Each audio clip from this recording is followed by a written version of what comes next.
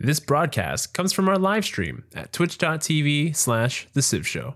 Every banana we eat is a clone of every other banana we ever eat. And there's actually a fear that like a virus that kills the plant, that we would have like a massive banana shortage.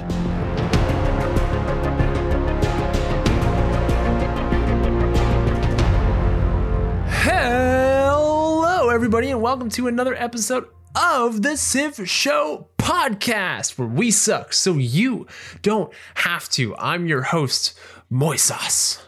Raising Zozo. Nystobles. And we have a very special guest. He was the creator and the guest on Sunday. If you missed Sunday, that's a terrible shame. But we have Foybles for you today. Foybles, how are you today, sir?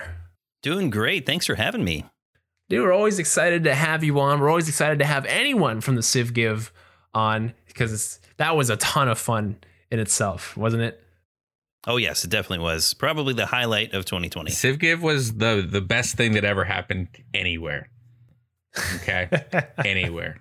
No hyperbole, folks. No hyperbole. No hyperbole. Okay? Anywhere. Hey, I don't know about you guys, but I've heard from a few people it was indeed the highlight of their 2020. Those are not my words. Those are their words. I'm just relaying the information. Just throwing that out there.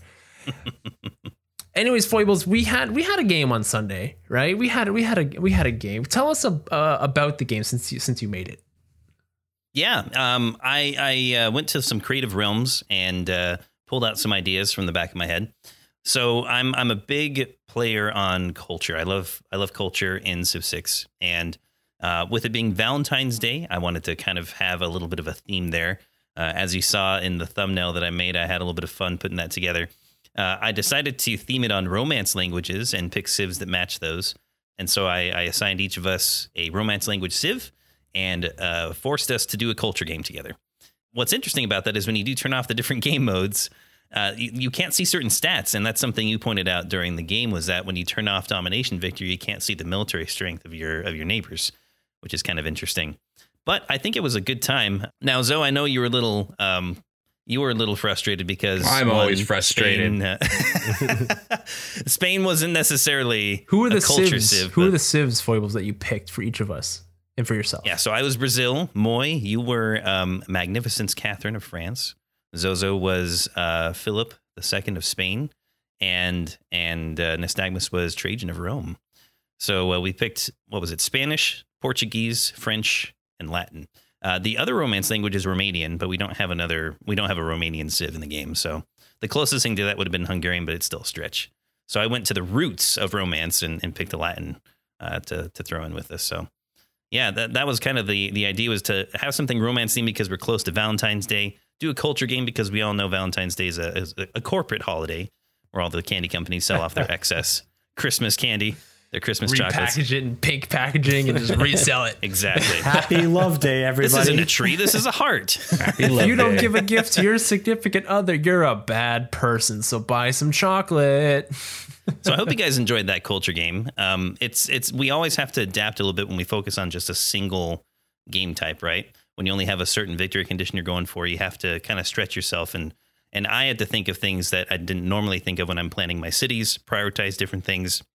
One thing I did was I focused a lot on wonders, at least at the beginning, and then pushed myself to get good adjacencies on my theater squares. And I was going to try and get a religion, but that was stolen from me. That was my religion would have been great. That was my crowning achievement of the entire game. Because I'm going to be 100% honest. Without being able to see the military score, I literally didn't see that Zoe was going to declare war on me until I just saw all his conquistadors on my border. You didn't know? Oh, no. Well, I didn't know what it was going to happen. I knew it was going to happen eventually, but I was really deep into the culture game because as Rome, I need to work a little hard, right, to get that culture game going too, right? Everyone told I renamed the cities like, Zoe can have his tilt cities. But the real reason why is I basically was just doing the guy from Alien, just going, game over, man, game over. Like Game over, man. Like, Zoe was like, I don't know if he has another army. I'm like, no, I didn't have another army, Zoe. I didn't have anything. I literally had a nothing. large The game was army. also working against you, Nystagmus, because you didn't find Void Singers until later, which is probably the best matchup for Rome. But yeah, I found Void Singers right before the conquistadors came and crushed my cities. So Yeah, I basically just gave up on those cities and formed a defensive line because I was like, yep, I'm not taking anything. The only thing that will happen is all my troops that I do have will die. So might as well just build troops behind these 2 cities. I'm just going to give up and hopefully it'll take them a while to take it. A lesson I learned being Spain, I chose Defender of the Faith. I do wish in hindsight I'd instead taken Crusader just because I realized that if you took Defender of the Faith, then I'd be like, okay, well, then I'm going to convert your cities. That'll be my aim as I'm approaching you with this army that's powered by a bunch of missionaries. I will try to convert your cities, and now it's a crusade instead of a... I don't know why you didn't take Crusade. Why did you take Defender of the Faith? I had not been in Spain in a couple years, and I just knew that my culture game for Spain was going to be, I'm going to conquer your culture. Build your wonders. They'll be mine. But in hindsight, yeah, I wish I'd done that plan, but taken Crusade. And I do actually kind of wish in hindsight that I'd sent my army to the west instead. I could have crossed the ocean. I could have gotten them all there on my front.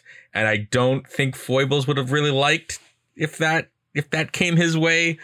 But no, I chose you because you were closer and thus the easier target.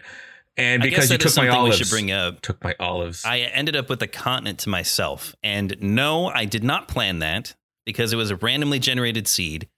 But I did welcome, both Moy and Zozo coming in and, settling the shores. I had plenty of room. There was no I had a wonder city. It's a huge continent. You had a huge continent. No, there was plenty. What I'm saying is there was plenty of room around me. So it was fine that you guys came over and stretched a bit, Let's all stop complaining that you guys didn't have any room. You used to have the C to go to. I was right in the middle between Moy and Zoe, which is never a good place for nystagmus to be. You sure about that? I don't know. It's not what Zoe told me. Between Moy and Zozo place. Ew. As soon as I saw that, I was like, this game is gonna suck for me. Like someone's gonna just bring down the hammer and Rome's not gonna be able to expand. Let's just say that. Because I was just like, oh, Moy's on one side and then Zoe's on the other, and they're both pretty close to me. Well, I'm losing this game. So I kind of want to talk about how much military you had, Foybles, because I'm not going to lie to you. I was preparing a military to take over some of your land. And I know that Zoe also had a military. So I'm curious what your preparation was to a military invasion. Oh, yeah. By the time we were finishing up the game, I had field cannon corps almost in every city. Oh, jeez. And I had built a bunch of cavalry as well. So I was ready. I could have mobilized pretty quickly. In fact, I had some cavalry and field cannons on your borders, but you couldn't see them yet. They were in the fog in those kind of northwestern cities that you settled on my continent. Mm-hmm. Those, I had to settle those, man. I had nowhere else to go. And I'm like, I just got to build Lithia squares. I put some encampments between me and Zozo as well. There's one right in a mountain pass that would block him from getting to my city, kind of a good choke point. And then I kind of put one towards your cities as well, just in case. So I really did. I did enjoy playing Spain that I hadn't played in forever. And it was fun playing them to their strength, which unfortunately I had to concede the culture game. There was no way for me to show what Spain could do. But I did see that my conquistadors, I got them up to an 84 attack against the city. That was pretty cool. That's a plus 20 attack bonus. So that was interesting. My suggestion would be next time I would take one theme or the other. I would say we'll do a romance game and we'll all be romance and just play to your romantic strength, play to your romantic civ strength. Or we do a culture game and, you can still have l'amour, but instead of doing romance languages, which is not romance, that's Roman, it's Roman languages, do it like romance of the heart of the culture civs where we are all good culture civs, because then you have an interesting game where none of us is going to really feel war, more than likely. And it would have been interesting, I think, if Eleanor was in that game or if Congo was in that game. Some of these other culture civs I think would have been made for an interesting time. So I think next time if you come back and do a culture game, give us all a great culture civ. and you'll see a great culture game. Give none of us a good culture civ and play a culture game. Or, yeah, that would be fair too. Good point, Nystobles. Or give all of us the equivalent of Spain. We all play Congo and first to a religious victory. Yeah, and because you chose Brazil and France. Foybles, when I by the way, I didn't realize that it was culture game until like the day before. I didn't read the full thing. That's on me. That's on me. But that's where, I could have maybe saved us some headache or Zobitter. Conquistadors, good at conquering, bad at reading instructions. Yeah, by choosing Brazil, Brazil and France are like epic culture civs. They're like the best culture civs in the game, and they each have their own sort of take on culture, but they're both so amazing. And then to give me it was kind of mean. It's like, what? Rome and Spain? And you two, you might as well have had that you guys were on the same team, and that we weren't allowed to attack. And, anyways, it's just... I love you, buddy. It was a great game. I hear you. And I guess we can consider you like a wild card in that game. You were definitely the wild card. I was the wild card. I like that. To your point, though, I wanted to add something. Sure. The culture game that we played on Sunday was actually a fallback idea because I had a different idea. What? I was going to create a custom map where we all play Eleanor. And it was going to be a heart-shaped map where we all start on separate islands, and it was going to be called the Court of Love. And the only problem was I was working on the map editor, and for some reason, it wouldn't pop up in my saved maps when I finished it. No. So it was pretty much completely done. I had the spawn points saved on each island, and I had some really fun regions on the map. But it didn't work. I still have the file, but for some reason it's still not pulling up. So here's a play on that idea for you, Foybles, and now you have next Valentine's Day to work on it.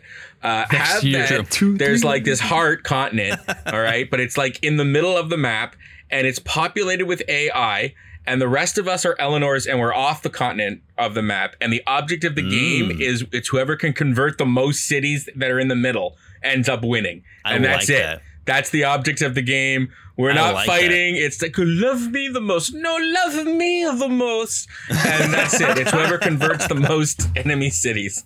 That is amazing. I like that. That's awesome. There's still time before Valentine's Day. Maybe we can pull it off. That's true. I got some time to prepare.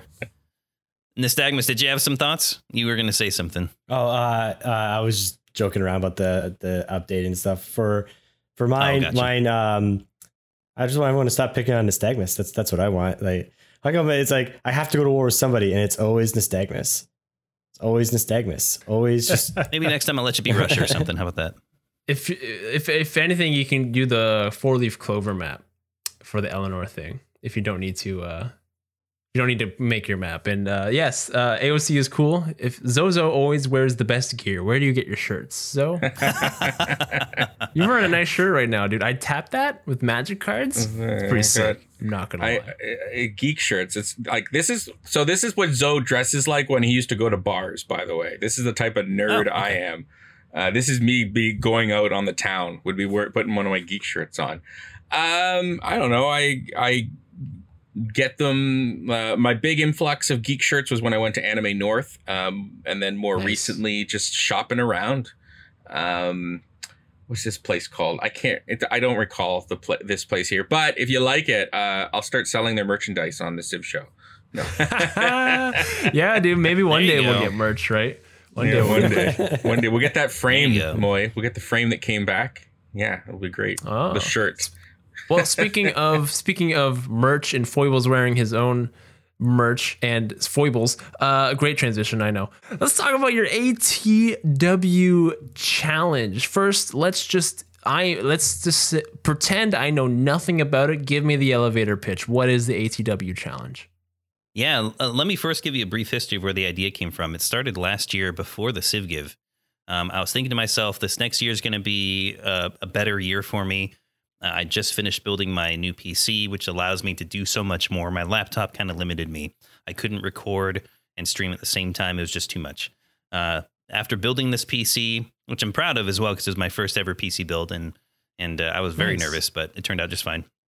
After the PC got built, I started to flesh out my idea, And I wanted to do a playthrough challenge that would take me throughout the year, something that the community would have something to look forward to every time I popped on to play Civ, right? Like, oh, there's this expectation every time we pop on, we're playing this, we're trying to achieve a goal, accomplish something. And it kind of worked out perfectly because when I built this PC, my Hall of Fame got reset, right? Mm-hmm. So all of my history was gone because it saves to the PC. So the timing was perfect for me to do a playthrough of all the Civs. And I wanted to do something different than the traditional like A to Z or, either by name or by leader name or whatever. So I wanted to do a twist on that. So I decided to make it be an around the world thing where we go continent by continent. We go alphabetical order by the Civs on those continent. And it's kind of interesting because once you finish a continent, by the way, we've already finished Africa, you can start to see some themes of the civilizations on those continents, right? And so as we continue to go throughout the year, we're just going to go continent by continent and play every single Civ. And taking that a step further, I wanted the community to be more involved with it. I didn't want it just to be me playing and people watching. I wanted the community playing. So I made the decision to have the community involved and play the exact same games, the exact same setup, the exact same start, all the settings the same. That way we can compare our games to each other, see how we played, provide each other with some feedback and learn off of each other. That way we're all improving as Civ players and we're having a good time and we get to do it together. It's a communal thing rather than just me on the screen, For sure. I know that you finished Africa, am I right? So you've moved on to I don't actually know what continent you moved on to. Asia. So what are you playing right now? Right now we're on Kublai Khan's China. Oh dang, how's that going? It's my first time ever playing him. I reserved playing any of the new Civs that came out with the January update until they pop up in order of the Around the World Challenge. So I've had to hold back. I haven't played Vietnam yet. I haven't played Kublai Khan's Mongolia yet. So this is the first time popping in with the new leader from the update. Mm-hmm. It's going well. We decided on an inland sea map, and I never pick the Civs. The Civs, my opponents are always random. But we do pick usually the city states and what wonders we want to appear. And we kind of think, oh, yeah, maybe we try this victory condition or that victory condition and what game modes we're going to put on. I'm kind of defaulting to almost always having secret societies and corporations on. I love playing with those together. Sometimes we do dramatic ages. We haven't done a tech or civic shovel yet. That will probably happen soon. Don't do it. So we'll see. That will probably pop up eventually. We still have to do apocalypse mode as well. So I'm trying to find the right time for that. But we try to give ourselves some different variables, like different maps, different settings, and play to the Civ strengths. I want to be able to showcase what the Civ does well. And that way we can kind of learn from the Civ and how to play them, how you can do different things with them. And that's how we go about creating the games. So in terms of, you said you had this planned like last year, right? And so I imagine like kind of the build up to finally being able to do it was a lot.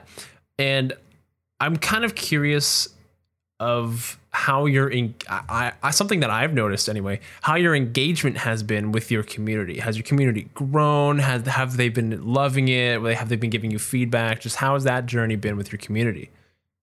The response to the challenge has been amazing, and it's definitely taken to the community better than I thought it would. People have embraced it. They've hopped in. They've started to play along with us. Every time we play, the community grows a little bit more. Because of the challenge, we have gotten over 100 people in our Discord server now. The Twitter following is growing. I'm actually doing stuff on YouTube now, which is something I've been wanting to do for a while. And the crazy thing is, by the end of this challenge on YouTube, if I'm averaging between let's say 10 and 12 videos per Civ, playing every single Civ, I'm going to have well over 550 videos on my YouTube channel, just of all of the Civs being played, which is going to be nuts. And on top of that, I'm making sure that I'm uploading at least 2 videos every day. And so I download the VODs from Twitch and I edit them. And yesterday, no, it was today. Today was the first day I only got one up because the internet went out last night, so I couldn't upload anything. But pretty much every day for the past 2 months, I've uploaded 2 videos to YouTube. And they're just like standard playthroughs. It's just, snippets of the Twitch VODs. But I want to be able to have that library that people can go back to and watch, especially since all of these are containing new content. People are going to go back that are jumping into the game for the first time and be able to watch somebody play from start to finish what it's like playing with the new updates, with the new game modes, with the new civs. And that way people can learn from it, hopefully, and enjoy it. Have you, just kind of curious, have you ever tried, because I know it's very similar, have you ever tried a Vector Cat challenge? Because that's something that we can relate to. We've done Vector Cat challenges. I've done one of your challenges as well. Have you ever tried a Vector Cat challenge? I haven't yet. I want to. And it's mostly because I just haven't had the time to. Right. No, you're focused very busy now. Right. Yeah. Lots of editing. Usually on Wednesdays, I try to get at least 6 videos edited at night when I'm not streaming. Over the weekends, I'm trying to get, what I try to do is on Wednesdays, I try to edit enough videos to last from Thursday until Sunday. And then on Saturday and Sunday, I kind of split it up to where I edit videos on both those days to get all the way up to Wednesday. So that way I've got 2 kind of points in the week where I can edit, get videos up, and that way I can keep people up to date with the challenge. After, I know this is kind of like really future thinking, but like even after this, what's after the ATW challenge? Because there is a finite end to it. Yeah, there will be. It'll probably be either some kind of new challenge run. I have some plans in the back of my mind that I'm still kind of trying to flush out, so I don't have too much to share there. But I do have a few ideas that I'm going to start experimenting with and trying out. And I think what I'm going to try and do this year is get the ATW challenge finished before the next CivGive event. That way I can have maybe a month or 2 before the CivGive to start promoting for it. And that way that can kind of be the focus towards the end of the year. That way there's not too much overlap. There may be some on YouTube with uploads, but at least with streams, I'd like to get to the point where I'm finished before the next CivGive, and then we can focus on promoting that. That's a tall order though, right? To finish before the next CivGive, because I'm just trying to do the math in my head, right? How many, because it takes more than one stream on average to finish a game too, right? So yeah, I usually get a civ done in a week. Usually I can get a civ done in 2 streams. That equals about 10 to 12 episodes, about 30 minutes each. And I'm technically ahead of schedule right now because I've already finished a continent before the first quarter's over.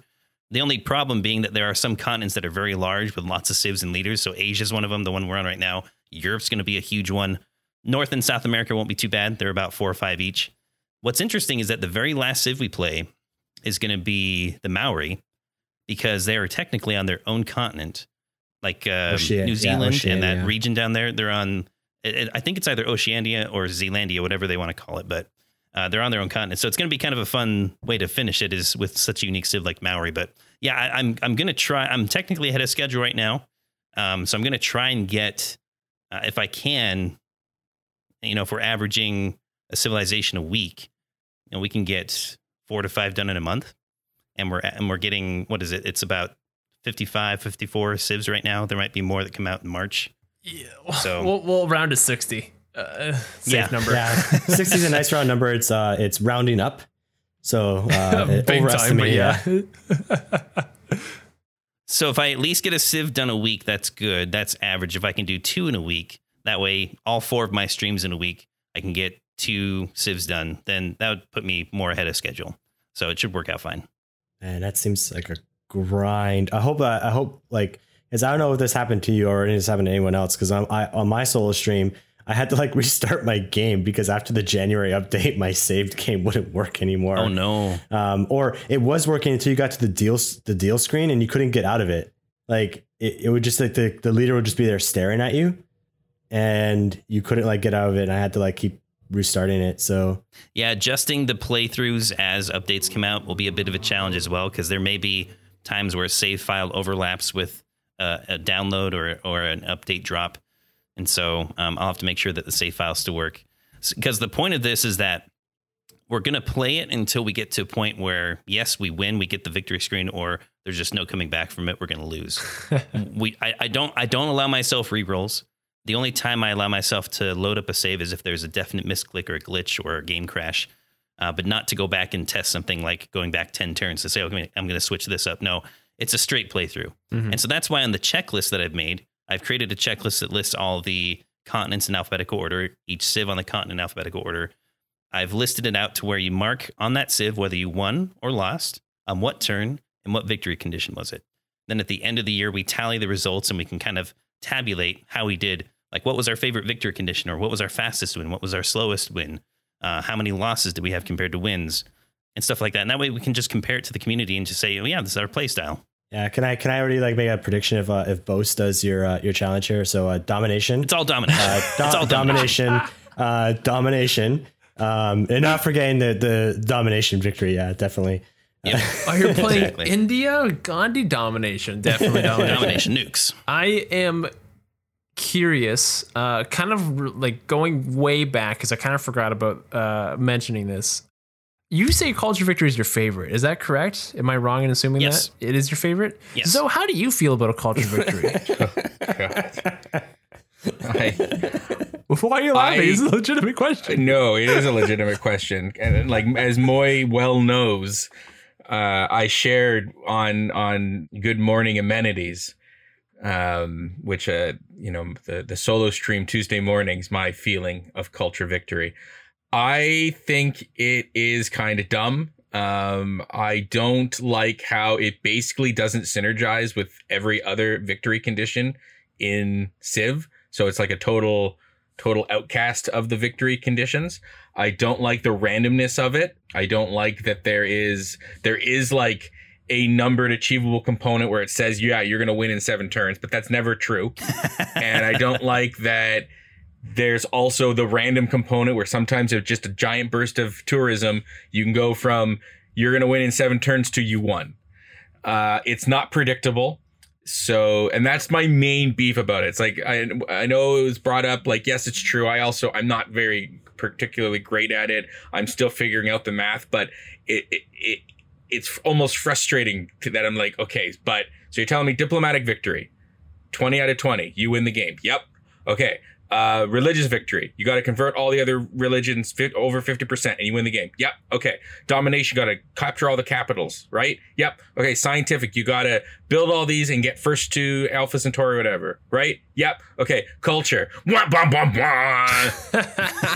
So what? It's you got to get 400 out of 400 and you got to convert the civs to your culture, and that number's going to go up each time. And then there's a number of tourism that's done by trade, and then there's a number of tourism that's done by this, and then there are your wonders, and then there's your relics, and then there's your religion. But don't forget your civics. They cancel other civics if you have that civic. Hold on. Oh my god. Oh my god. Do you know why you're upset though? Is that the other victory conditions are static and Culture Victory is dynamic? Yes, I was gonna say that too. Yeah, it's the only one with the fleeting goal, kind of. But it's not a bad thing that he likes the other ones. There's absolutely nothing wrong with that at all. And I can understand the frustration with culture games because they get very fickle. Like you said, you can see a prediction of, oh, you're going to win in 10 turns. And then it switches. Oh, sorry. No, now it's 30 the next turn. It's like, what happened? I still don't completely understand like how to combat domestic tourism and then get your foreign tourism going well. What different things within the tourism world will work better than others? Like what's going to get you more tourism? How do you boost it? But that's also kind of the reason why I like the culture game, is because there's so many different paths you can take within it. You know, there's great works, there's relics, there's national parks, there's wonders, there's tourism from trade routes.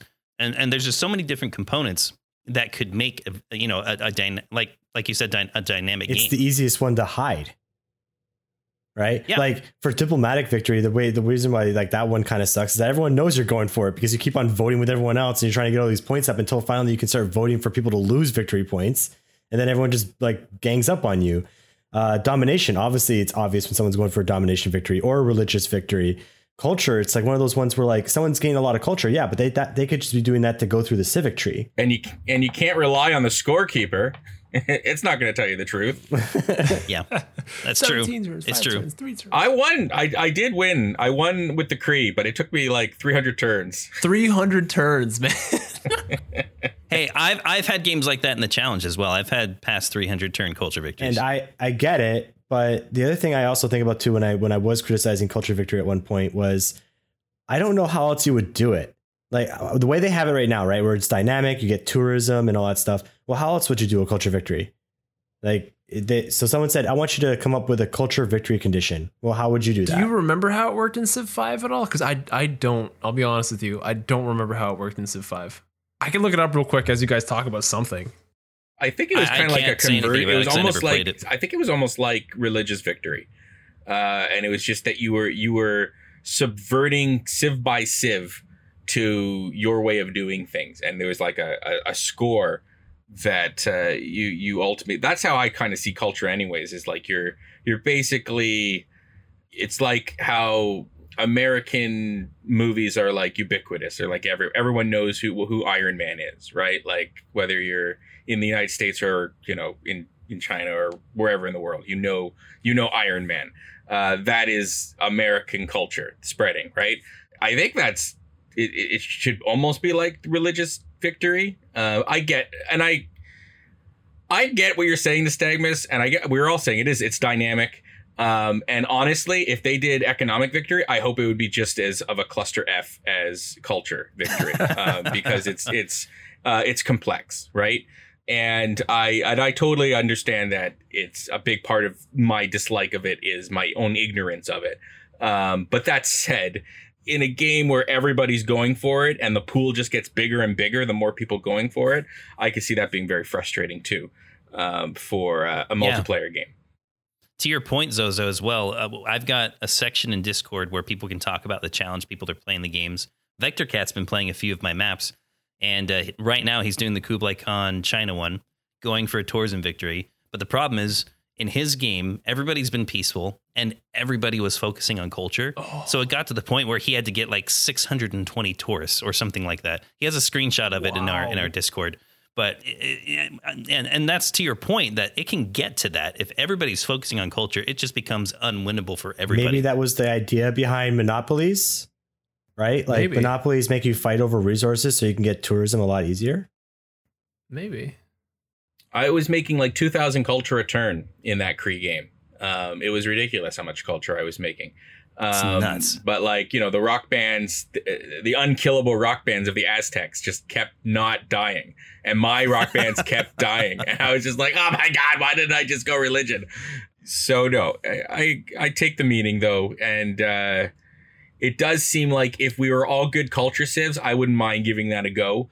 Because then all things being equal, things like spies might become really important or whatever. Yeah. So in Civ 5, culture victory was a lot easier to understand. It wasn't it's still a fleeting target, but at least the numbers made sense. So in Civ 5, the accumulated tourism stat had to be higher than everybody's culture stat. It's a 1-to-1 ratio, tourism and culture. And so as long as your tourism was more than everybody else's culture generation per turn, that was when you won a culture victory. A lot easier to understand that way. Interesting. Yeah. I wonder why they changed it. They made it complex. Yeah. Like probably because they loved the culture game the most. And so they wanted to change it up and give it more, but perhaps they give it too much, They wanted to they made tourism, but they didn't make tourism like faith. It's not like an economy. It's not like something you can spend. It's a number that just keeps getting bigger and bigger and bigger and bigger. Maybe that's why Boast loves domination, because it's the common denominator of every victory. Hey, I'll get all the tourism when I own all the cities. I'll also have your religion if I own all your cities. It's like if I control everything, then I win. That's how Spain wins culture. So what you're saying is Bose is a control freak. Now, speaking quickly to corporations, because we kind of had this discussion as well. Just kidding, Bose. On Tuesday, I think, and this kind of speaks to like the next patch. I hope they do tweak corporations, because I do think that the way monopolies work is a little janky right now. It doesn't and I guess that's okay too, because it's trying to say, well, resource distribution is not, it's not going to be equal in every game. But I've already seen games where like monopolies were next to impossible because the resources are scattered, or that there's only 3 of them and they're all in Moy's territory. So he has a monopoly from a very early point because there are only 3 salts, and Moy has all the salt, but Zoe wants the salt. Of course, you want Zoe the salt. can't have the salt. Of course, you want the salt. So Zoe's going to make his own salt. The devs would say though that is exactly how they want it to work, because then you are encouraged to take the salt away from Moy. Fair enough. You can't take my salt away. It just lives within me, man. But you can't if that's the case, I'd like to see that like spies being able to disrupt that stuff. Like have that spies can go and steal that or get rid of it or do something with it, because it can't just be that the only way for me to deal with it is to declare war on you. So once you have a monopoly, you can create a product based off the luxury. Can spies steal that product, or is that not a feature yet? It's not a great work, technically. I don't think that's a thing. I don't think so. It's not classified as a great work. I don't even think you can like even steal relics. Added, I don't think you can steal relics because they're not classified as great works. They're relics. You can trade the product if you wanted to, right? If you had multiple products, right, made by your monopolies. Can you capture it though, or do you have to capture the city? I don't know. That's a good question. I haven't gotten that far. I don't know. That would be neat if you could move it around. Corporate espionage. Because I think that was a component. Who was saying that of Civ Colonization? I think it was the game that, or no, it was It was Age of Empires 3. Apparently, one Vector of the Cat features. Yes, Vector Cat mentioned, that you could build a commodity like tea or whatever, and then you could send it to your colonies. And while they had it, but it could be captured, I think it was suggested. So I think that'd be a neater, like if it was a strategic component that you could move it around, but other people could intercept it. That'd be neat. Or what if you like actually physically had to move it? You could escort it with troops. And then once it got there, sure, it was there. That would be neat if they like, because great works, even I think when you move them around, there's a time period, right, that it takes to move a great work from one place to another. Well, what if this was the same, but like there is a way on the map to actually intercept it? I think that'd be kind of neat. Maybe too complicated, but that does raise a point. I'd like to see what they're coming out with in February as well. Yeah, let's talk about that. Let's talk about that after. Let's take a very, very, very short break. From a word from our sponsors, all 0 of them. So all 0 sponsors. Oh yeah, baby. That could be you. It will be right back.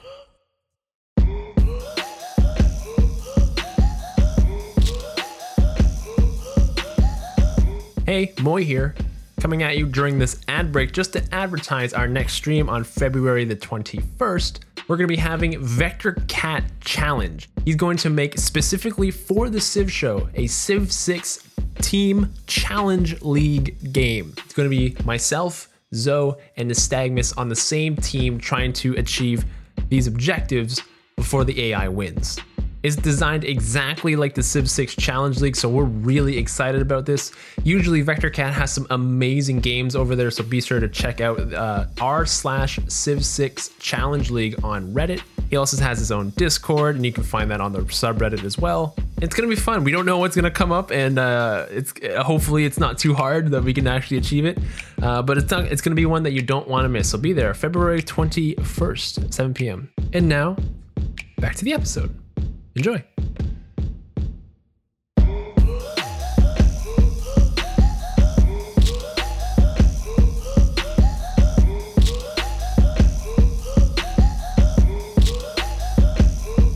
Welcome back to the Civ Show podcast, where we, all 4 of us, including Foybles, suck, so you don't have to. Especially That's right, Foybles. I went there. That's right, I went there. Excuse me? What? You're excused. It's okay. It's okay to suck. You're one of us. One of us. One of us. One of us. Speaking of sucking, Moy, it was nice that I won that game on Sunday. You know? Oh, okay, buddy. Okay, here, you hear this?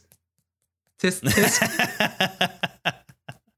How could you know what? It was fun going neck and neck with you though on that Sunday game. That was It was fun, dude. We were close. We were so close the whole time. I don't know how you generated more tourism. I think from Great Works, because I didn't get a lot. I had some Great Works. I started putting down more national parks. National parks are big tourism generators, but it takes them a while to build up to that point. Like they start off low and then they get higher. Like in my ATW challenge, the very first Civ was Egypt, and we built a ton of national parks. And by the end of the game, when we got our culture victory, there were some national parks that were generating like 35, 40, 50 tourists just in that national park, which is nuts. And that was combined with the Wish You Were Here Golden Age stuff. Here was the difference between my national parks and your national parks. I had to chop my rainforests, then plant the trees, then plant the national park. Whereas you had just to plant the national park because your rainforest had appeal anyway. Yeah. It took a lot longer for me to get set up there. I was always wondering, why do rainforests have poor appeal? I don't know. I guess that's why people chop them down. Brazil doesn't. It's not a penalty, right? For Brazil, it's actually a bonus. +1 instead of being -1 appeal, it's +1 appeal. I know, but like, why is it like? It's like saying like, okay, so only Brazilians can appreciate the rainforest, which that's right. That's correct. Well, they have the Amazon rainforest, correct. which is what people go to Brazil for that rainforest. It does drive tourism. Whereas I don't think anyone else goes to any other rainforest for tourism. Is that wrong? I don't know. There's some good rainforests in Puerto Rico and Costa Rica. Sort of wrong, those are some good places. It's the same logic that only Canadians like hockey rinks and only Scottish like golf. Okay, it's the same reasoning. It's the reason why the second biggest rainforest in the world is in the Democratic Republic of the Congo, and it's not exactly a very stable place to go. But they have bonuses for jungle, right? They get bonuses for jungle Congo. Well, they got their special unit. Their unique unit their can move special through unit. Yeah. That's their bonus. That's their love of jungle. There you go. I guess it's not the same, man. Like Brazil's just like Canada is not immune to blizzards. Russia is. Canada's not. It's the same thing, right? Makes sense. Yeah. Hey, really quickly before we jump into the February stuff. Sure. I just wanted to bring up really quickly with the ATW challenge. Since we finished Africa, I was able to kind of see similarities between the civs. Something to note. It seems like all of the Africa civs do have strong religious and cultural benefits. And that kind of played out in the victory conditions we got. A majority of them were culture games, just because most of the civs had culture benefits. And then there were some religious ones, like Mali was a strong religious civ. We had 2 losses out of Africa. One was Arabia, where we got down to 1 city within less than 100 turns, and it was just bad. Wow. And then Zulu, I was almost ready to conquer everybody, and we got a surprise religious victory from behind from Ethiopia.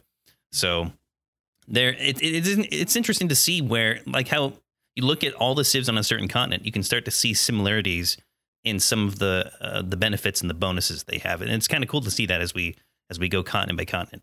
Well, also all the African civs are like kind of older in terms of like their history, right? They predate like medieval era. Don't quote me on that. I don't actually know.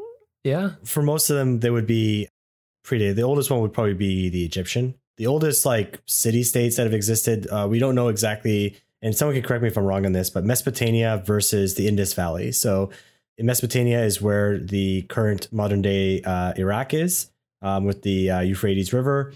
Back like 10,000 years ago, that region used to be green. Like it used to be a lot more arable land to farm. And then the other city states that kind of popped up were in the Indus Valley in modern day India. I think there's still some arguments about which ones were first. Wasn't like Akkad or supposed to be like the first like although I've heard things that suggest that there may have been cities like even way before that they're finding evidence for. But I thought it was like Akkad or was like one of the first if ones. You really think about it, like Egypt especially. So Egypt is around so long that Ramses II, who's like the most famous or most well-known pharaoh, other than King Tut, who's known only because like he literally was so insignificant that his tomb was not like robbed. But Ramses II, that the pyramids around him at that time were thousands of years old.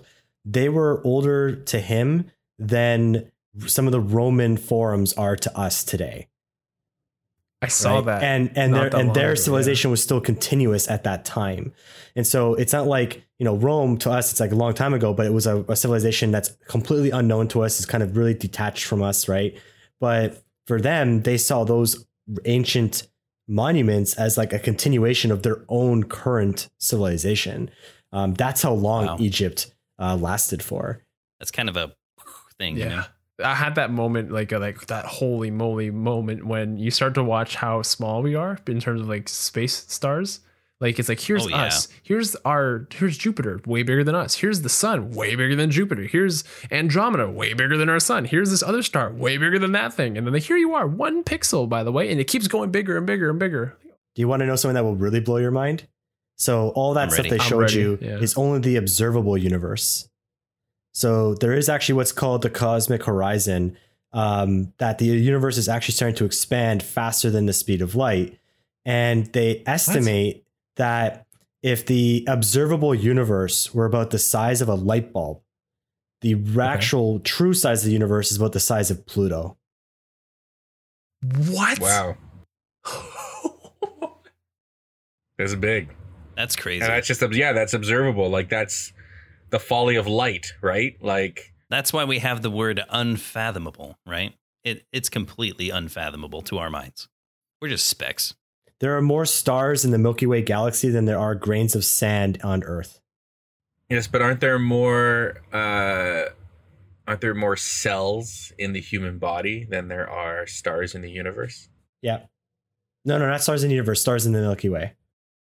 Milky Way. That would make Stars sense. in the universe? Yeah, right, Zo. Right. Yeah, right, The buddy. universe. The universe. Well, then maybe atoms. How about that? Atoms. How about that? Wow. Well, The complexity of human life, our placement amongst the stars, it's just bonkers. Anyway, back on Were we going topic to talk here. about February? Wasn't that? Yes. Where are we? Yes. That was wanna- our next topic. Let's talk about the free February patch.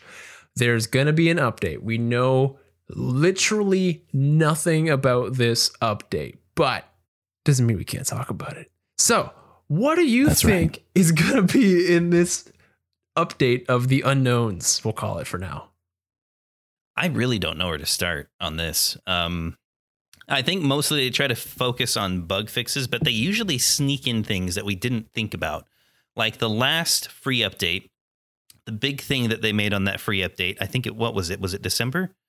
Yes. And the really big thing that happened there was they allowed Ambiorix's mines that have culture to generate tourism. That completely changed the way you could play the Gaul. And that to me was a lot of fun to just fathom that, like having mines everywhere and have mines generating tourism. And that puts them into like high ranks of culture civs, in my opinion, just for getting to flight, getting that tourism on there. Now, it probably won't be as significant as some other things, but still, that kind of blew my mind. But that's an example of them sneaking things in that we didn't think they would do, you know? Part of that was also the amenities change.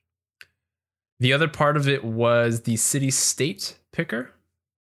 And the last kind of main part was the fact that anti-cavalry units were stronger against melee units. Yeah, and that's something I've had to adapt to. I've noticed it more and more as we come up against like barbarian encampments. You have to have more than just a single warrior now to take them out. You have to have maybe 2 or 3 units and maybe a ranged unit mixed in there to be able to take out these barb camps if they become big enough. That was a pretty significant change. But yeah, as far as February goes, I really don't know what could happen. I'm trying to think of if there's anything on level to what they did in December, like they throw in some kind of new feature or new setting that could change the way we set up our games or the way we play. I don't know. What do you guys think? Well, is this the one that they're doing?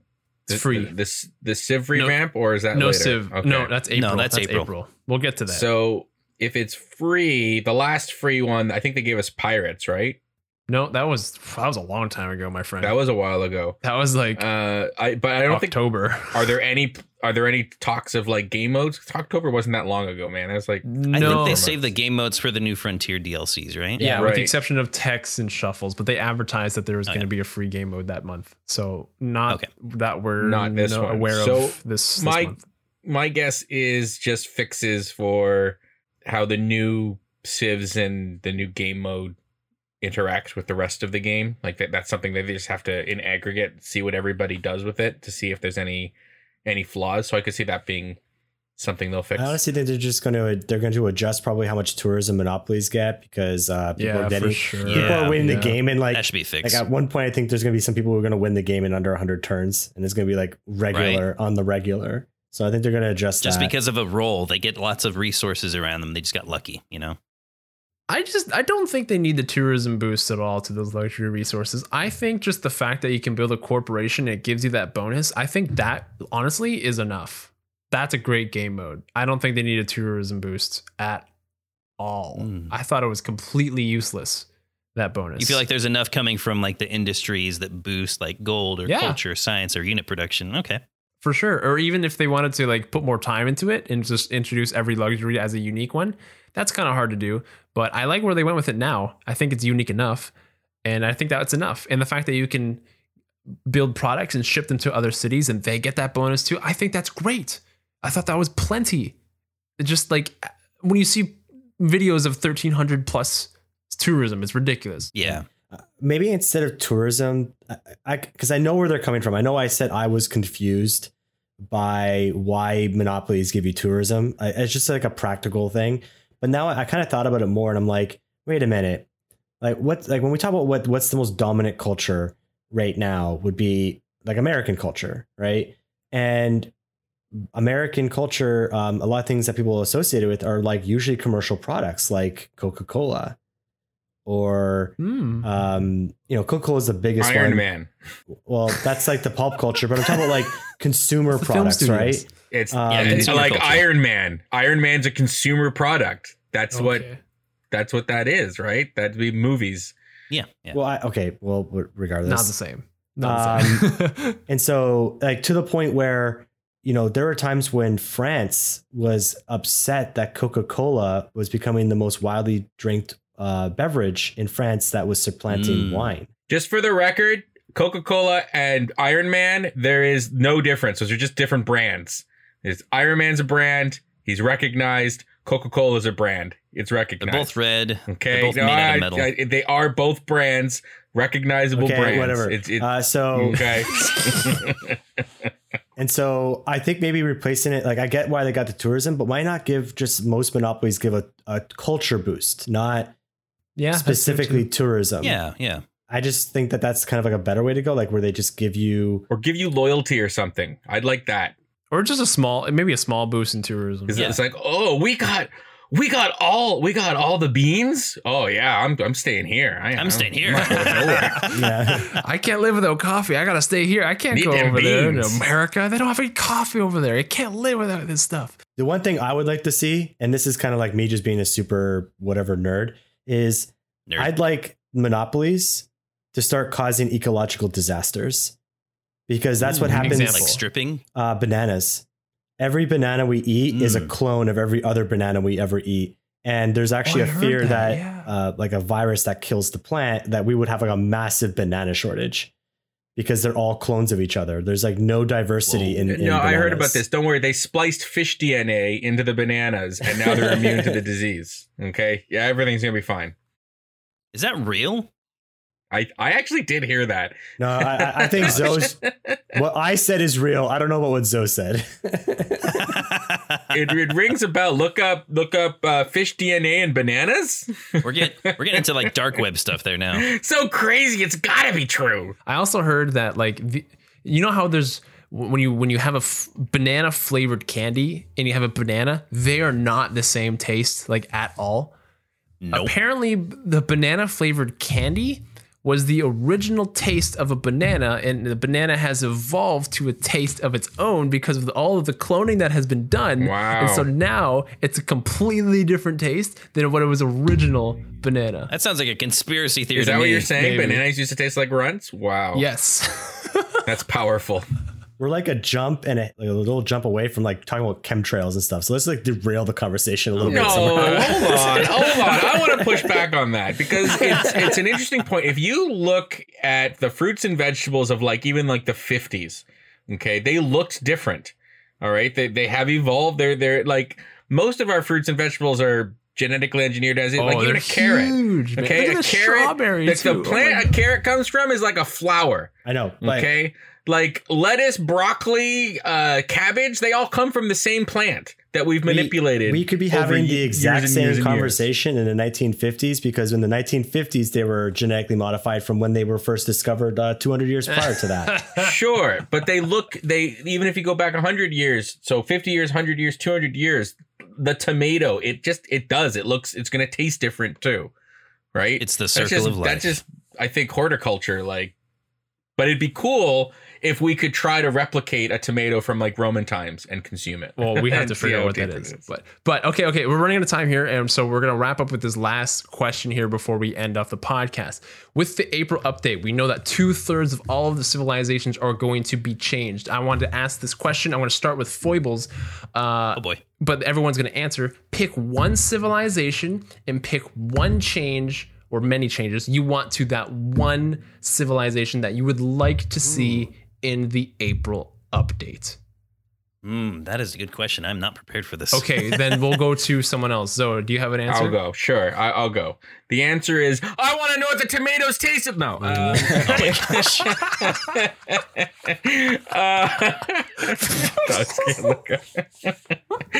I This is think great. I'll say Canada. And if they did, I'd want to see them get rid of the Mounties and put in peacekeepers, and have that the peacekeepers are somehow a militaristic unit that helps you win diplomatic victory somehow.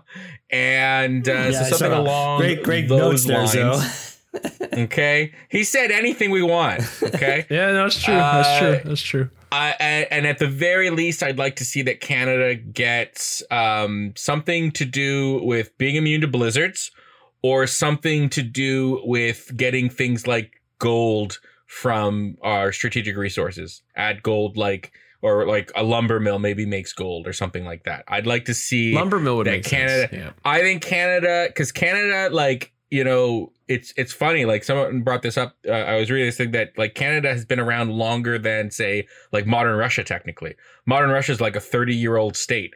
Canada is now 160 years old. It's been around longer than longer than China. Okay, it's yes, China is technically an ancient civilization. Hold on, yes. This was the could Canada become a superpower article that I read. The modern Chinese state is actually Moy. Okay, stop laughing. I'm dead serious right now. The modern Chinese state. And I'm not laughing at it's not the same state that it was 3,000 years ago that it got to. Fair. Okay, the communist state of China is younger than Canada. Okay, the way that they've been doing things is younger than Canada. And one of Canada's strengths throughout its history, I think, is financial. I think we have a very powerful financial system, and it's not reflected in Civ.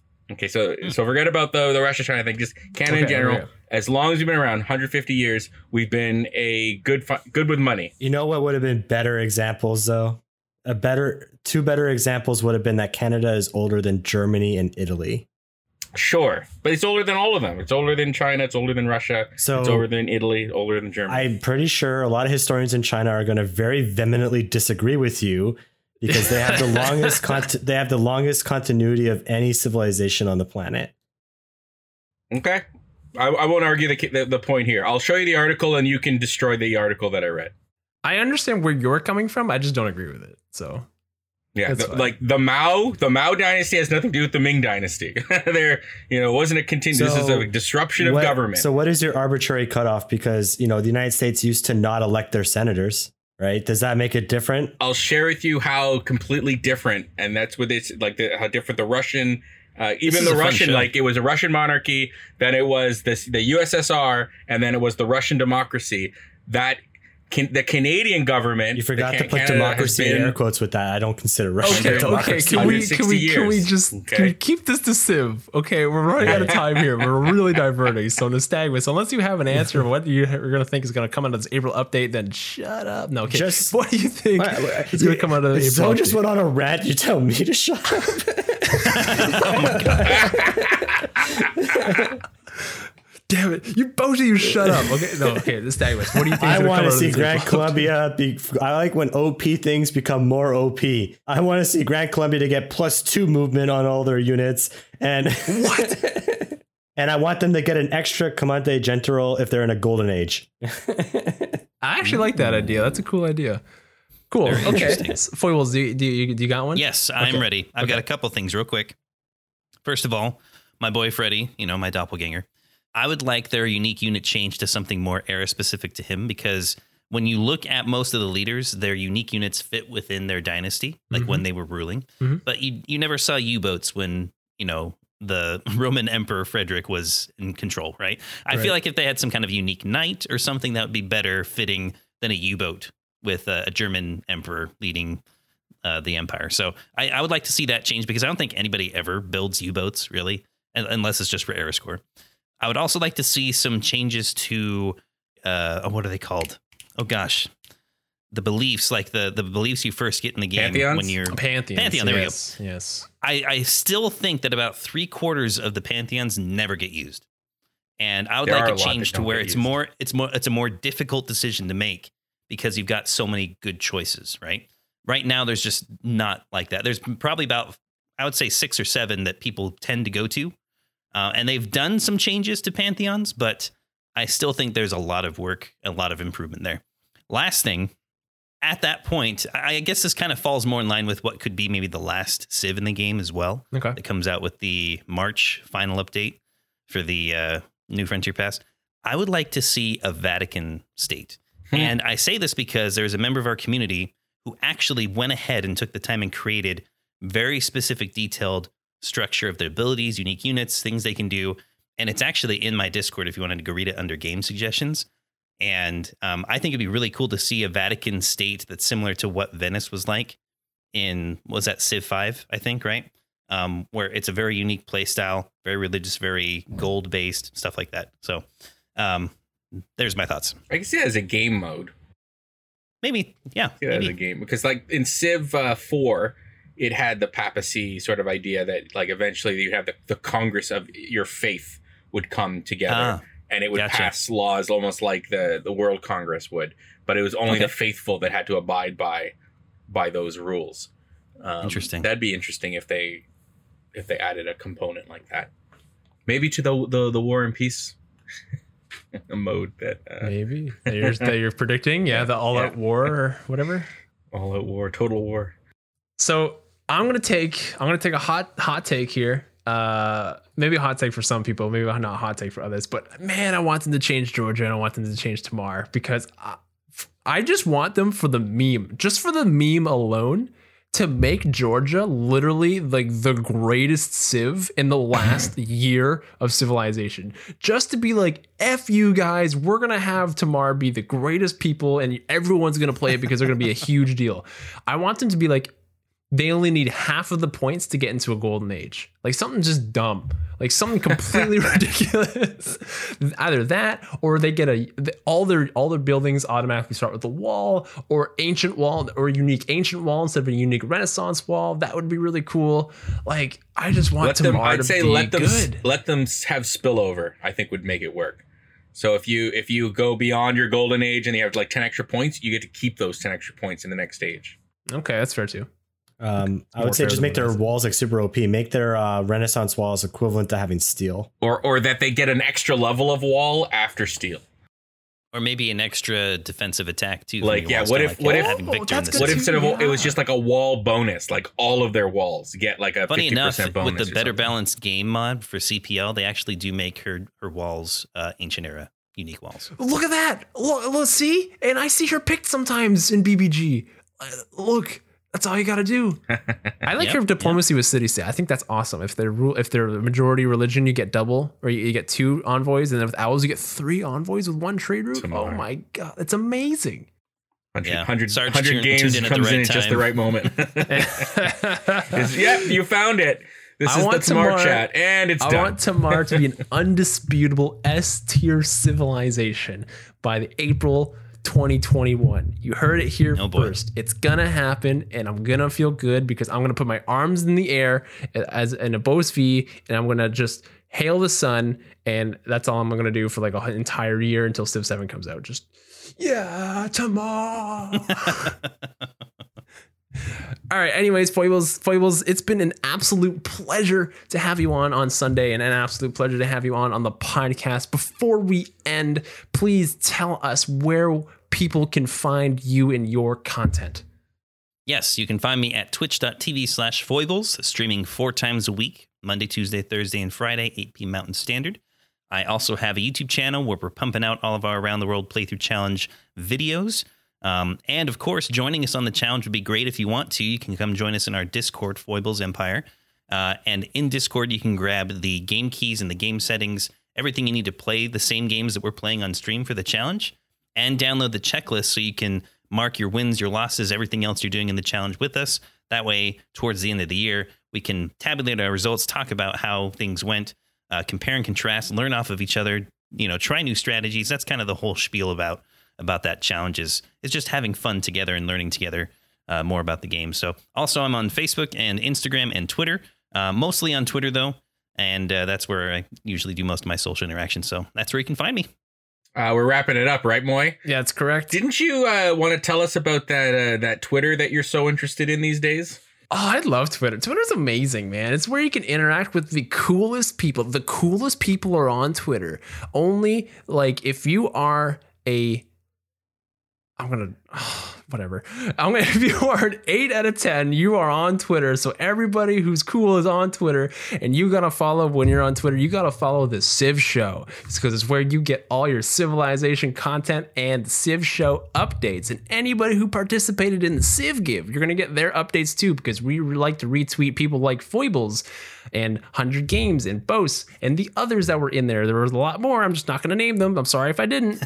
A lot more other ones in there. So follow us on Twitter at The Civ Show. And Nystobles, that tube invention of yours, that's panning out well, right? You're like a billionaire now? Close. Almost Basil bucks. So if you want to check out our other content, you can check us out on YouTube at The Civ Show.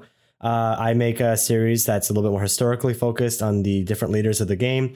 Zoe makes his raising reviews. You can catch all of our VODs on there as well. And Moy also makes reaction videos pretty regularly on that channel, on the channel as well. So definitely check that out. Give us a subscribe. Ring that bell. Ring that bell. And where should people go if they really want to get to know us on a real deep level? Moy, I'm glad you asked. On the more intimate level, if you want to connect with the Civ Show community, join us on our Discord chat, our Discord channel. It's where it's the watering hole of civilization, really.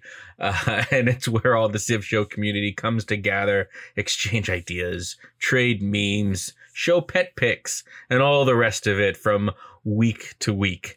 And then, of course, guys, we now have 5 days of Civ Show. That's 5 days of Civ Show, starting every Sunday at 7 p.m. Eastern Standard Time here at the Civ Show on Twitch. Then we've got afternoon tea on Mondays, 2 p.m. Eastern Standard Time, I do believe, with our good friend Nystobles. Mm-hmm. Good morning amenities with yours truly, aiming usually for 9 a.m. Tuesdays Eastern Standard Time. Moy has Civ at night or Civ after dark. Okay, I think they're rebranding right now, where at 7 p.m. Eastern Standard Time, you can get together with Moy, some Civ, crack open a beer, have a good time. And then, of course, we end the week with the great podcast where you can get all your most recent Civ Show information and see Foybles and all the amazing people that visit the Civ Show on a weekly basis. And that's that. That's that. So thank you again, Foybles, for being on today. Thank you for your amazing game. Always love having you on the show. Can't wait for the next time, especially if it's a two-parter. Thanks for having me.